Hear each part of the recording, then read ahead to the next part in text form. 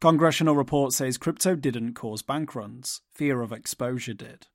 A report by the Congressional Research Service has outlined the role of cryptocurrency in the failures of banks Silvergate, Silicon Valley, and Signature, stating that while the bank's exposure to crypto was minimal, the perception of risk, quote, may have driven non-crypto firms/individuals to make significant withdrawals, end quote.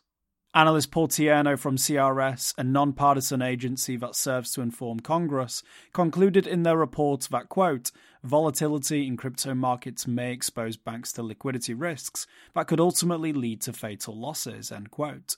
But contrary to beliefs, the bank's exposure to crypto, quote, was somewhat limited, end quote. Dwindling deposits from crypto firms led banks to sell securities at a loss, which exacerbated liquidity issues and solvency. Tierno wrote, quote, after reaching an all-time high of around $3 trillion in November 2021, crypto lost more than two-thirds of its market capitalization by December 2022. As digital asset prices fell, centralized crypto platforms and stablecoin issuers experienced redemptions, likely causing them to draw down deposits held at these banks. To meet withdrawal demand, banks sold ostensibly safe securities for losses, affecting their liquidity and, in some cases, their solvency, end quote.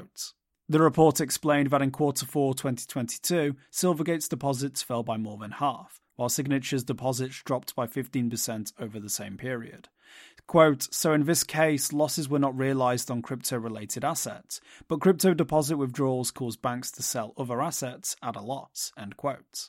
The report by CRS serves as a reminder that crypto market chaos affected US bank stocks, and that Silicon Valley Bank, Silvergate, and Signature were pushed over the edge by fear, uncertainty, and doubt. Got a tip? Send us an email or Proton Mail. For more informed news, follow us on Twitter, Instagram, Blue Sky, and Google News, or subscribe to our YouTube channel.